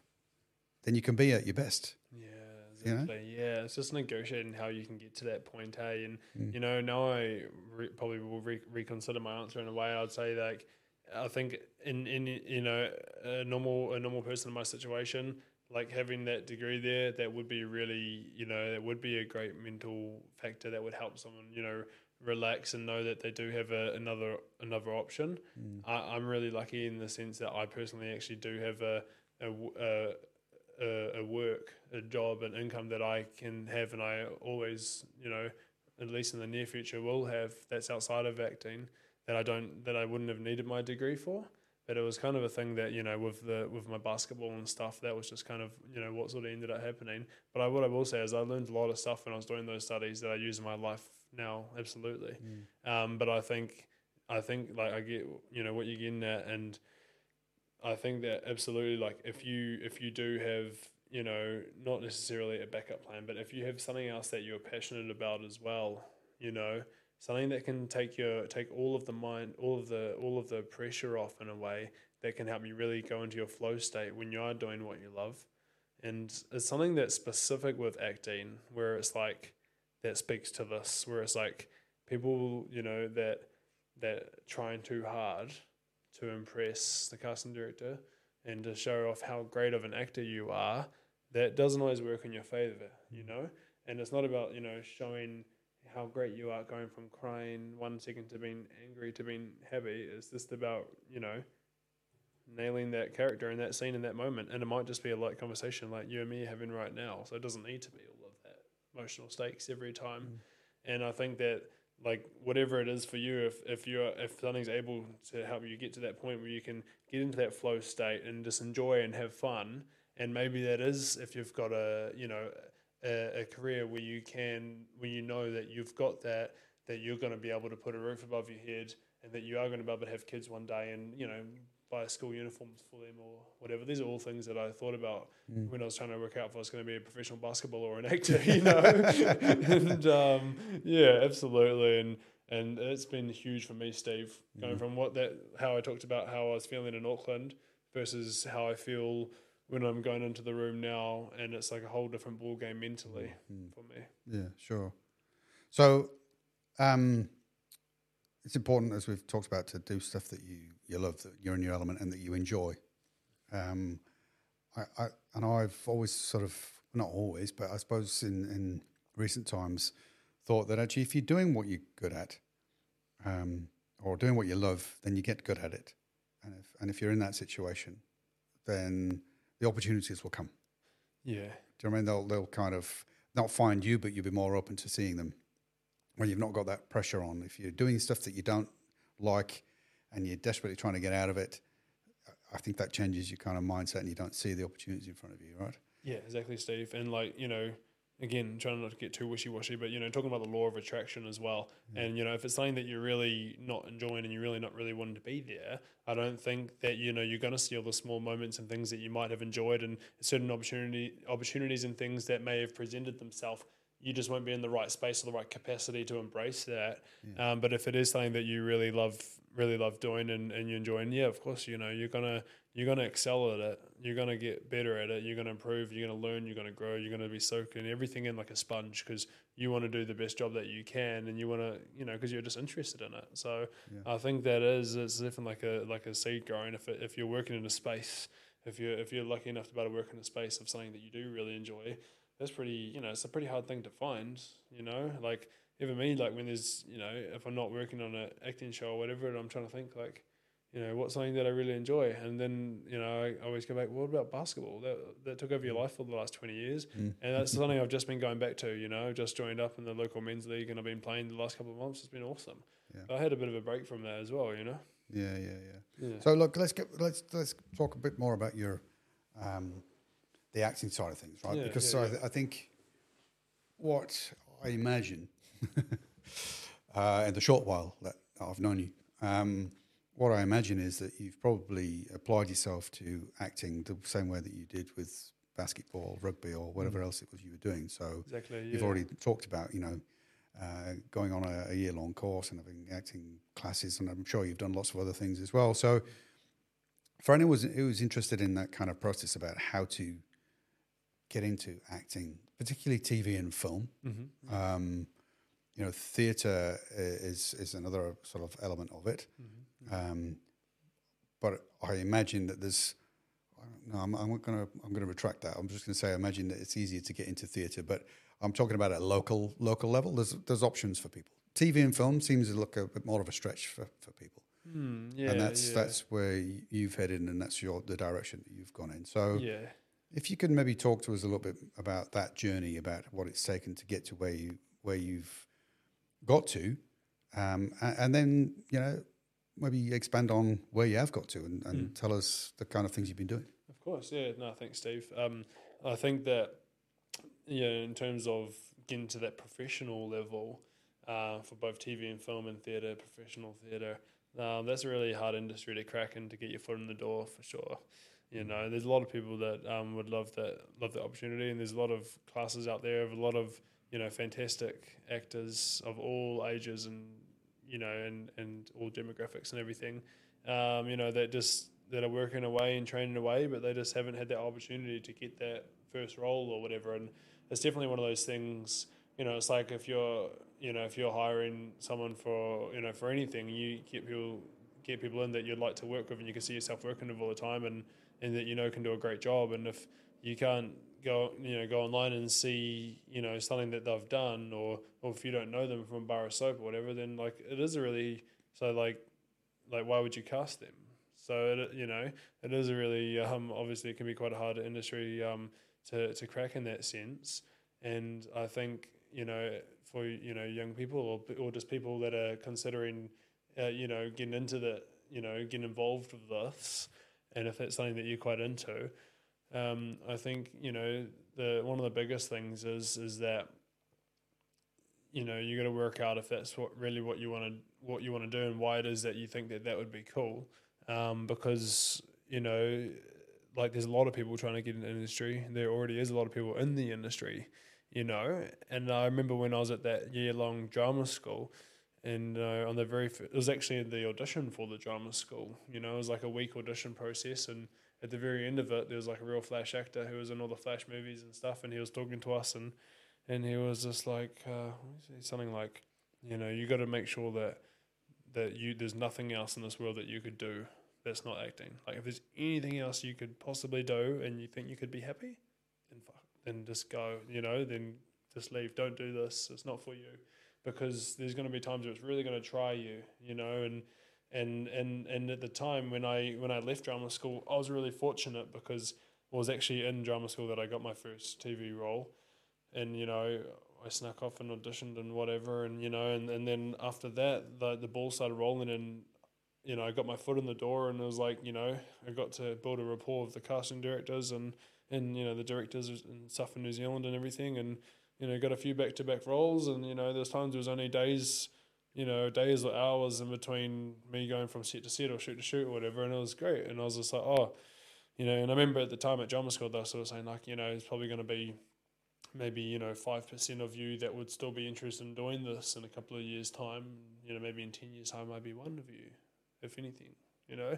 And I was like, oh, I'm the unlucky few, who, you know. And we did that for a couple of years, and then, you know, it's just one of those things where, you know, things kind of come in streaks and stuff, and it just doesn't, you know. And because I had a warped perception of how things were going to go, because I was like, oh great, I'm never going to have to get a day job again. I'll just be going from set to set for the rest of my life, and I'll be in LA in 6 months, you know. And that's just how you learn as well, because, you know, I was still only young, and I'm still learning all these things myself. So I think if you're like interested in getting in the industry, yeah, work out if that's, you know, if there is anything else that you know, that you could do. And, you know, I mean, I don't fully agree with that opinion, because like there is other stuff in life that would make me happy, but like I really love doing acting as well, and, you know, I want to have a crack at getting all the opportunities I can for that, and I also want to, you know, survive at the same time, and build a life for myself and my future family at the same time, you know. So it's not black and white, and it's really different, depends on everyone's, you know, personal circumstances, whatever you guys got going on at home over there, you know. But like the main thing is you got to be in to win as well. And and this is also for one of those things, once you start auditioning and everything, and I'll get to the point about how to get to that stage.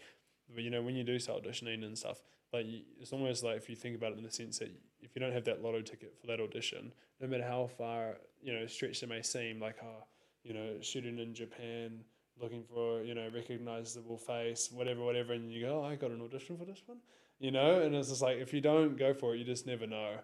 And there's like, I feel like people over the years have just constantly been saying this, you know, saying these things to me, like, you got to be in the pool to win, and actors start to leave the pool, you know, and then there's less people in your demographic, and all of a sudden, you know, you get to, you know, in your late 20s, your early 30s, and they're looking for me, you know, looking for that tall young dad role or whatever, and people do drop out, and there is, you know, less competition in a sense. And then you got New Zealand, you know, and you talk about being in a small pond here, and, you know, you talk about, you know, wanting to go into that space of being like a big fish in a small pond, and then, you know, making your leap into the other ponds, you know, that kind of thing. You know, I could just talk about this forever. I think before, you know, I will just say, if you are just listening and you're wanting to know what to do from being in your position right now to being in the industry, the first thing that you want to do is, well, you need to get an agent for starters. You need to be represented by. In New Zealand, it's very uncommon that you wouldn't be represented by anyone, and that you would, you know, is considered not etiquette to contact casting directors or producers as an actor yourself, you know. So you need it, you know. But before you can get that, because it's not easy to get representation, or the kind of representation that you want, you know. And there's different levels to the potential for that, and there's lots of different agents. And, you know, in order for an agent to take you onto their books and to start working for you, and to, you know, to putting you out there, you got to show them what you're made of, you know. And to do that, you need to film a couple of scenes of yourself, doing a couple of scenes, you know, work out what it is that's your commodity in this industry.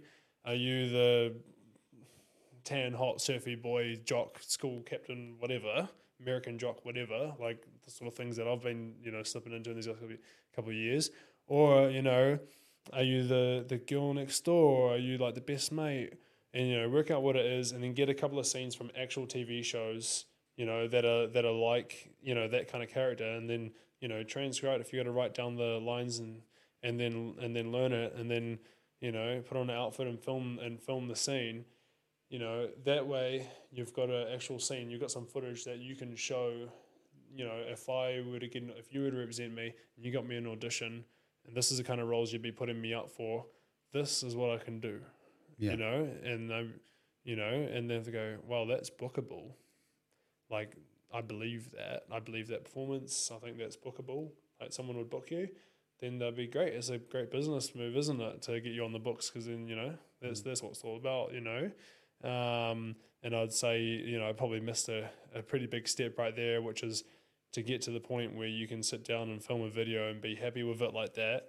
Is that there's that little thing called training, you know, and yeah, it's easy to kind of bypass that step, but I think it's important because you know, if you really want to make your performances be able to, to move people. Actually, I think if you just relying on your natural talent and your looks, that can only ever get you so far. And especially when you start competing against all these other people that have been in the industry for years and kid actors and it's like, if it comes down to two like good looking people or whatever, but then there's someone that's already got a great reputation with people in the industry and stuff, you really gotta, you gotta have some kind of, I don't want to keep using the word training, but there's all sorts of acting gods and there's all sorts of classes and skills. Credibility, right? At the end of the day, it's a craft, it's a skill. It's not just anyone can turn up and do it. You've got to put in, like you say, with with anything, I suppose. You've got to put in to demonstrate that you're worthy of it. Yeah, exactly. So I hope that in a kind of sped up sense would somehow sort of show how you could go from being sitting here listening to this podcast to actually getting potentially having a career in the TV and film or the professional theatre industry. And when you've got a great agent, you'll be getting put out for professional theatre and TV and film, and those are all very hard things to crack into. A friend of mine, he got a really cool role in a professional theatre show, and I haven't even auditioned for a professional theatre show in my whole career, so that's is certainly not an easy thing to get into.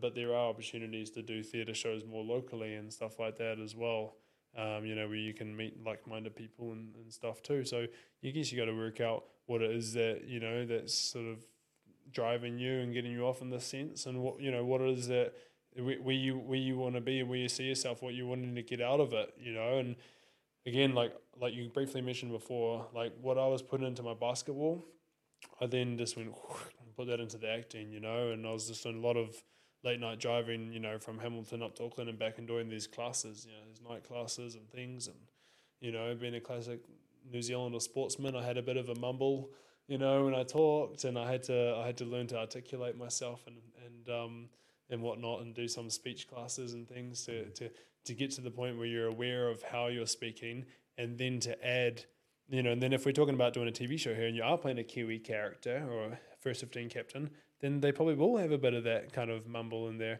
So it's like, first of all, being aware of how you can talk clearly and whatever, and then adding a little bit of that blur, a little bit of that mumble, adding that in there as a character choice. Yeah. Well, so it's obviously you've had some success, which is great. Tell me, what was your favourite role so far, and why? What was? I really enjoyed working on that Tim Roth film Punch. First of all, because it was my first movie that came out in the cinemas, and we rented out the whole row of seats, and I had all my nanas and grandmas and stuff, and we were all down there, and then they all jumped up and clapped at the end, and then someone came down and goes, "Oh, what one of you is the actor?" And we're like, "Wait, what? How did you know that?" And they're like, "Oh, I just assumed because you got the whole family here." And like, "Oh, it's the tall boy," And I think the good thing about that was coming up from a sporting background has helped me transition into the industry a little bit smoother, maybe. And the roles that I've had have been sort of surfers, surfers and rugby players and boxers. And this one was a boxer, and we had the women's Olympic boxing coach was our on-set advisor. So like in pre-production, for a couple of months, I was traveling up to Auckland each week, and I was working with him, working with Cam on all the technical side of things, and because when I was in my audition, I told them about how great of a boxer I was, of course, but that was more just a weekly fitness class where you're just skipping rope in a boxing ring or hitting a bag. It was very different, and then when we went and we did the screen test, and they had me, there was someone that had been doing the boxing training for like with this guy, but for months before I came on board. And they said, "All right, let's have a bit of a spa, and not actually touch each other, but just moving around in the space." And of course, you got the producers and the stunties and everything, and man, I was so tired, eh? I was like, we're a couple of minutes in, and I was like, crap, man, and it was hard work, really hard fitness work, and we sort of went from there. And he goes, "I thought you said that you," and I was just like, "We'll get there." And it wasn't up until the actual day of one of the days of the shoots we were shooting the actual boxing physical scenes, because you got your dialogues and your drama scene, you got that, and we are actually shooting that scene. And then I remember the coach was like holding me like this, and he was just like, and he's like, all right, give me a left right combo, a left right hook, and then he's like my footwork, and he goes, all right, well, I can say that you look less ugly now than you did when we first started working with you. And I was just like, sweet. That was my confidence booster prep talk. And then we went and shot the scene, and Tim was in that one, and it was a cool experience working with Tim. And I remember we were in this we were in the room where we were shooting the boxing scenes, and it was so cool. It was like all dark and moody, and they got all these old newspaper clippings and aged them to make them look like they've been up there for years, and photoshopped our faces into them. And like my boxing gloves and my shorts were all been sitting out in the sun for weeks and making it all aged and golden, and we're rolling around we got spray tanned up, and we're rolling around on the floor and wrestling around in the scenes and stuff. And it got to the point where Tim comes into the scene and like, all right, let's get Tim in from his trailer. And then and we got all the lighting and got everything perfect, and did a couple of takes, and then Tim comes in and he just nails it every time, right from the start. Just comes in okay, boom, just natural, absolute, everything came across as natural, and especially when he was playing that he was drunk and whatever, and the way he just stumbled in, it was just awesome. So What was that like? I mean, I've got more questions about this, but I mean, working with someone like Tim Roth, who's internationally recognised actor, great actor. Getting an opportunity like that, how did that feel? It felt. I remember when we were there, and we were shooting the scene, and I'd just been knocked out in the boxing match, and then it was a bit of a dirty move, and I'm sort of there, and then he comes over and he sort of picks me up, and he's holding me, he's like, all right, you right, mate? You right, mate? And I was just like, whoa, this is cool. and then I was just remember thinking, where's the cameras? Oh, the camera's there, they can see me. Yeah, all right, great. I'm in a scene with Tim Roth. Perfect. It was good. It was good. It was really cool, and it was inspiring to see how much he just committed himself to it. There was absolutely no holding back, and we're talking about being in your flow autonomous state before, and it's something about that security of knowing that you've got that reputation and that you've got all that work and probably the financial side of things and everything, nothing to worry about, and you're just fully in that flow state. And I think if we can almost reconstruct that feeling and put it into our our day-to-day lives or our everyday tasks, or just every time that we're approaching this thing that we enjoy and this passion and stuff, if you can sort of reconstruct that feeling of that flow state and sort of dribble that into everything that you do, I think you're always going to be putting your best foot forward. Sure. And what about hiring the front row of the cinema out and being there with your family watching that? What was that like? That was so gorgeous. It was such a gorgeous day, and it was. I remember also just seeing being able to sit down in front of the TV or whatever and watch my first time I came on TV with the fam and stuff, and obviously it was a very special moment. Well, I think the best thing is always just the feeling of when you're leaving set, because it's months and months down the track before it actually comes out, or years or whatever. And that first time when I first left the set of Head High, and I was so excited. And when I first got there, my first day, it was sort of, I was so nervous, and then I was coming home and I went and got myself a can of soda and a couple of chocolate bars from the dairy, come home and celebrate, and it's definitely brilliant to be able to sit around and do that. And my grandparents all love it. They're always asking me to send them the links to things or send them pictures to things and whatnot. And whenever I'm on the way home from an audition, I just had one in Auckland at the end of last week, and I usually take that time to catch up with everyone, and I was like, hey Siri, ring Nana Judy. Hey Siri, ring Nana. Hey Siri, ring Papa and Pam. And I just fill everyone in and let them know what's going on and how I got on and stuff. So that's nice that that doesn't make you feel like you're on the journey alone or whatever, which is cool. Yeah. And so what about the future then? What's your What's your ambitions and aspirations for the future of Connor then? Where do you see yourself in 5-10 years' time? Well, honestly, Steve, I think that that keeps on like seeming to change for me. You know what I mean? And I feel like my whole life, I've always had to feel like I've had to control everything. Like I've had to know what the next step is and know what's going on. And I guess in a way, I've been kind of relinquishing that feeling of needing to control everything a little bit lately, and trying to kind of go with the flow and embrace opportunities that come my way, and embrace and nurture the relationships that are like present in my life, you know. And like a lot of like my best mates and stuff, like they're all overseas and stuff, you know. And so you gotta, you know, and embrace the relationships that you do have here.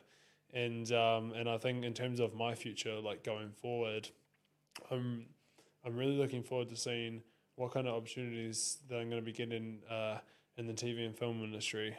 You know, I think that there's a lot of exciting stuff happening, and I do feel like I've got a really good feeling that there's going to be some great stuff coming, and there is some cool stuff in the works at the moment, and there's a couple of things that we've shot that, you know, are yet to come out, and you know, so there's always sort of something in the pipeline, and you know, and we got some good news. We did a show, and this was you know, the good thing about technology these days is not only can you send in a self-tape audition from all around the world, and you can audition for things that are going to be shooting in other places, but you know, they're also making series, you know, like TV series, to be on social media platforms, you know. And if you think about it, like if your target market is for younger people or whatever, you know, like I mean, ever since I've been at uni, I haven't had channels 1, 2, and 3 on my TV, you know, but you know, back when I'm at the Rents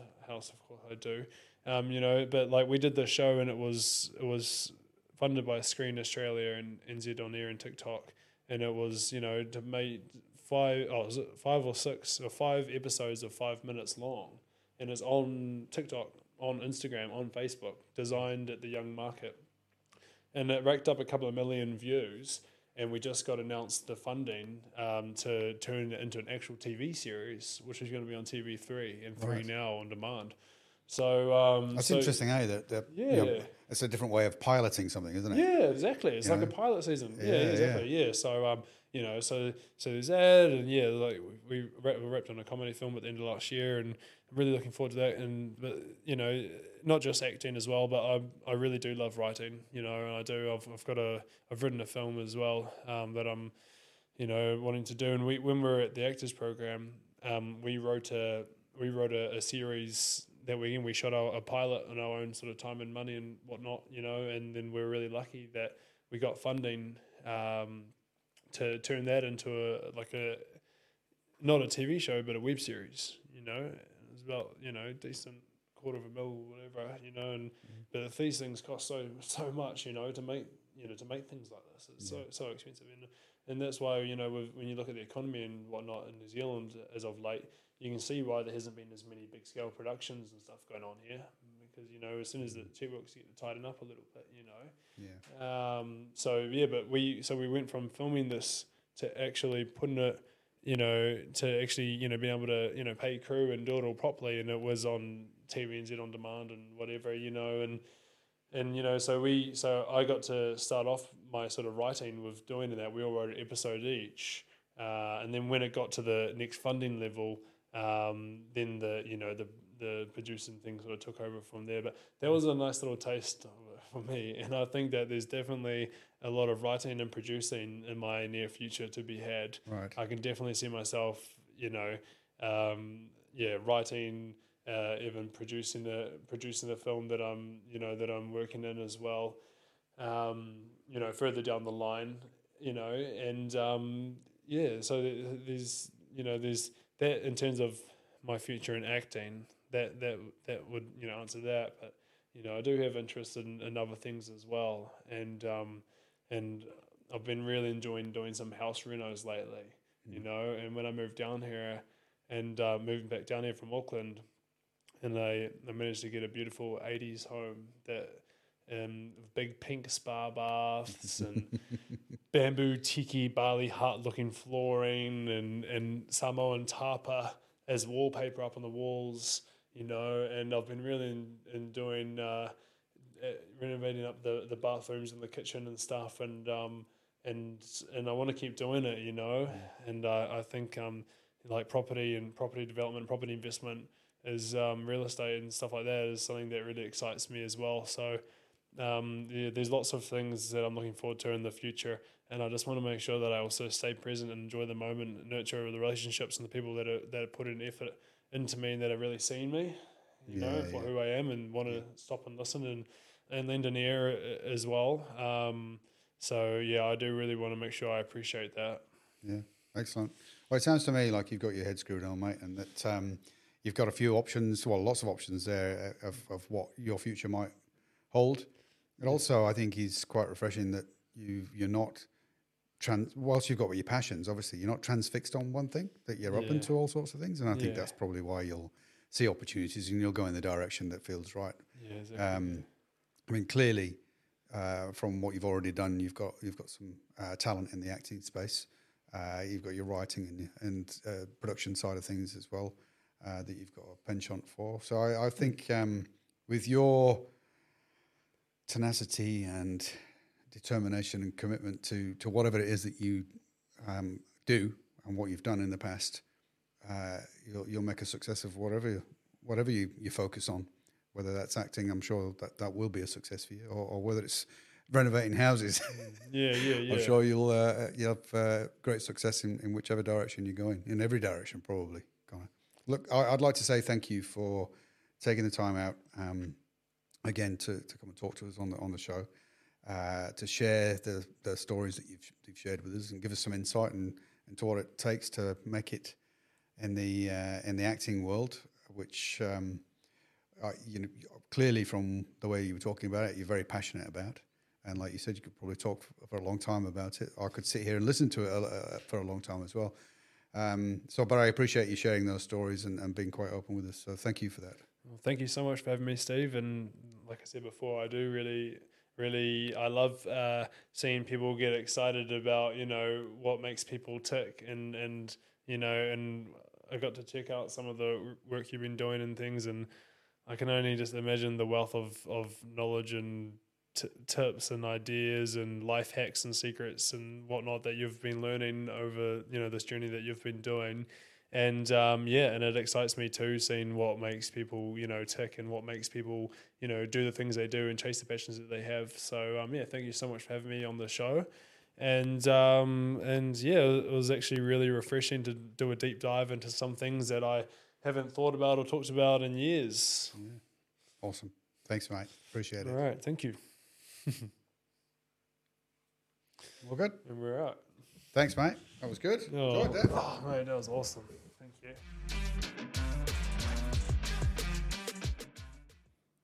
As you will hopefully know by now, if you've seen other episodes, this segment of the podcast is all about the wisdom worth sharing from our guests who are living a life that's a story worth retelling. At the end of every interview, I look back as part of the editing process and discover some of the gems that came out during the conversation, and I summarise them here. Well, what a pleasure it was interviewing Connor. Such a genuinely nice guy. His empathy, love for his family, and desire to be a positive influence in all that he does and with everyone he meets was obvious and flowed out throughout the whole conversation. Connor wasn't sure what he wanted to do for his career as he set out beyond his school years. He had options, and still does, which is a great position to be in. He studied for his degree, and he could have had a career in finance. And importantly, he still can if he chooses to, as he now has a qualification behind him.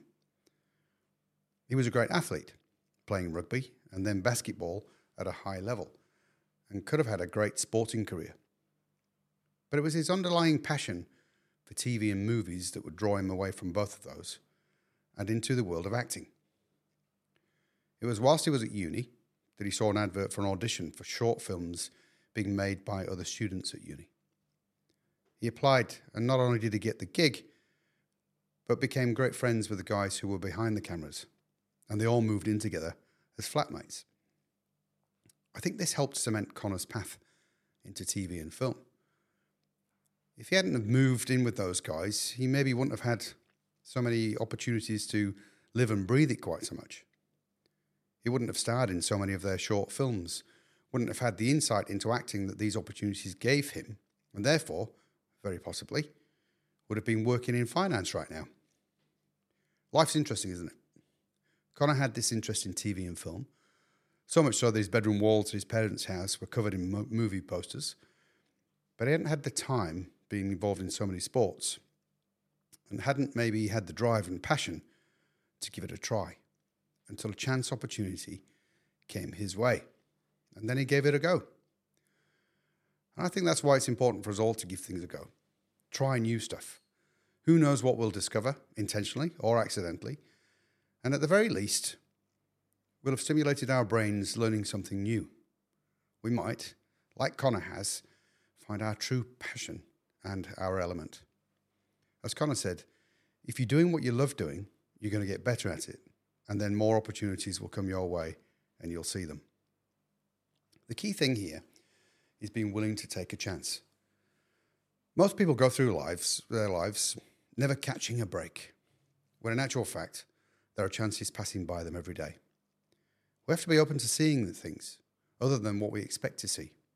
We don't observe and see what else is available to us. I teach this in leadership training, but in this example, there are opportunities all around us. We first need to be open to seeing them. It's like if I asked you if you could have a new car, what would it be? And if you answered, I'd really love a red Mini. For the rest of the day, you'll see red Minis. You might now, even though I'm just the one saying it. All of a sudden, there will be lots more of them on the road than what there was before. No, that's not true.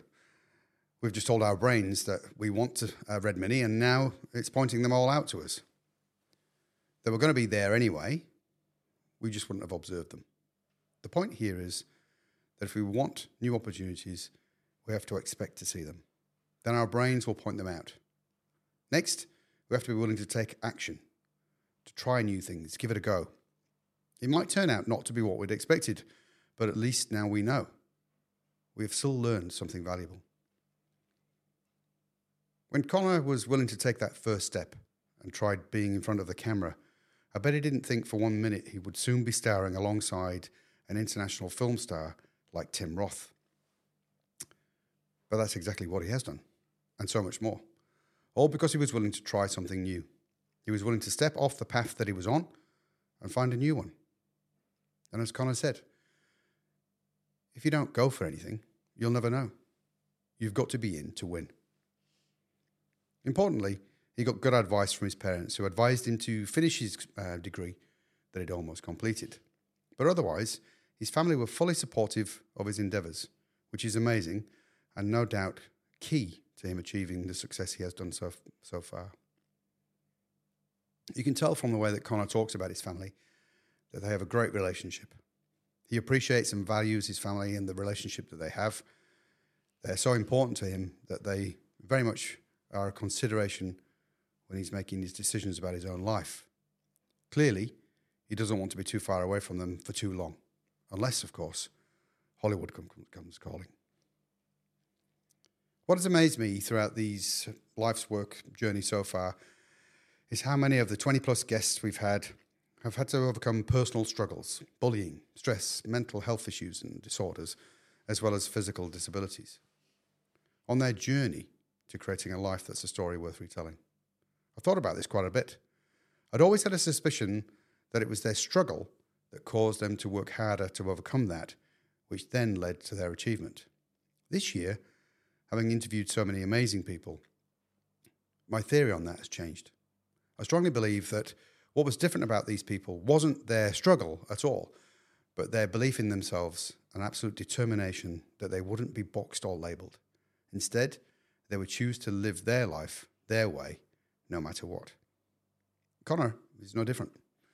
He was bullied at a younger age, but he said he wouldn't change a thing because that experience shaped both who he has become and his view of the world, which is why he's always open to helping others. He seems to have an amazing level of empathy and understanding of people. Maybe studying acting has helped with that, but I think he's genuinely an empathetic person. someone who cares enough to ask questions and be prepared to hold out his hand and help. Connor also opened up about his OCD and anxiety, areas of his life he hasn't spoken much about outside of his family. So I feel honoured that he was willing to do so on this show. What was interesting was that this wasn't what he was bullied for at school, because he was able to manage it somewhat, so that people outside of his family may not have even noticed he was dealing with that. The ability to do this, gain control over it, along with recognizing that when he was in a flow state, playing basketball, for instance, the OCD subsided. It didn't go away completely, but the voice in his head telling him to do things wasn't present while he was busy and in the zone. This demonstrated to Connor that it was manageable, that he could get control of that, and it wouldn't have to control his life. He had the help of a psychologist, but Connor had to do the work, and he has done. And look at him now. If he hadn't shared that story with us, we would never have known. Like Connor said, it hasn't gone away forever, but he now knows that he can manage it, so it doesn't negatively impact his life. I want to end on a point that Connor raised during the interview, and that is that it's important to remember that the not-so-good days don't last. They're just days. Whatever we're dealing with now won't be here forever. And like Connor said, like the moon, life takes place in cycles. Wise words, indeed. It can be easy to buy into the drama of any one day, and that can become our mindset and attitude for so much longer. And when that happens, guess what also happens? We change what we expect to see. Maybe more things to be miserable about, and our brains will deliver on that. Like the red minis, we will start to see all the reasons to be miserable. We can break that cycle by believing that tomorrow is a new day, a new start, and we can decide to focus on something more positive so we get more of that. As Tony Robbins says, where focus goes, energy flows. Where will you put your focus today? Hopefully, you've been able to take many insights away from this interview that you can apply to some aspects of your life, work, and legacy. Use them, share them with others. As I always say, sharing is like teaching, and teaching helps us retain what we've learned and commit to change, which, of course, is necessary if we are to enhance our life's work. I hope that you are happy, safe, and successful in all that you do. And remember, live a life that's a story worth retelling. I'm Steve Worsley, and I look forward to seeing you next time on Life's Work, the podcast all about wisdom worth sharing.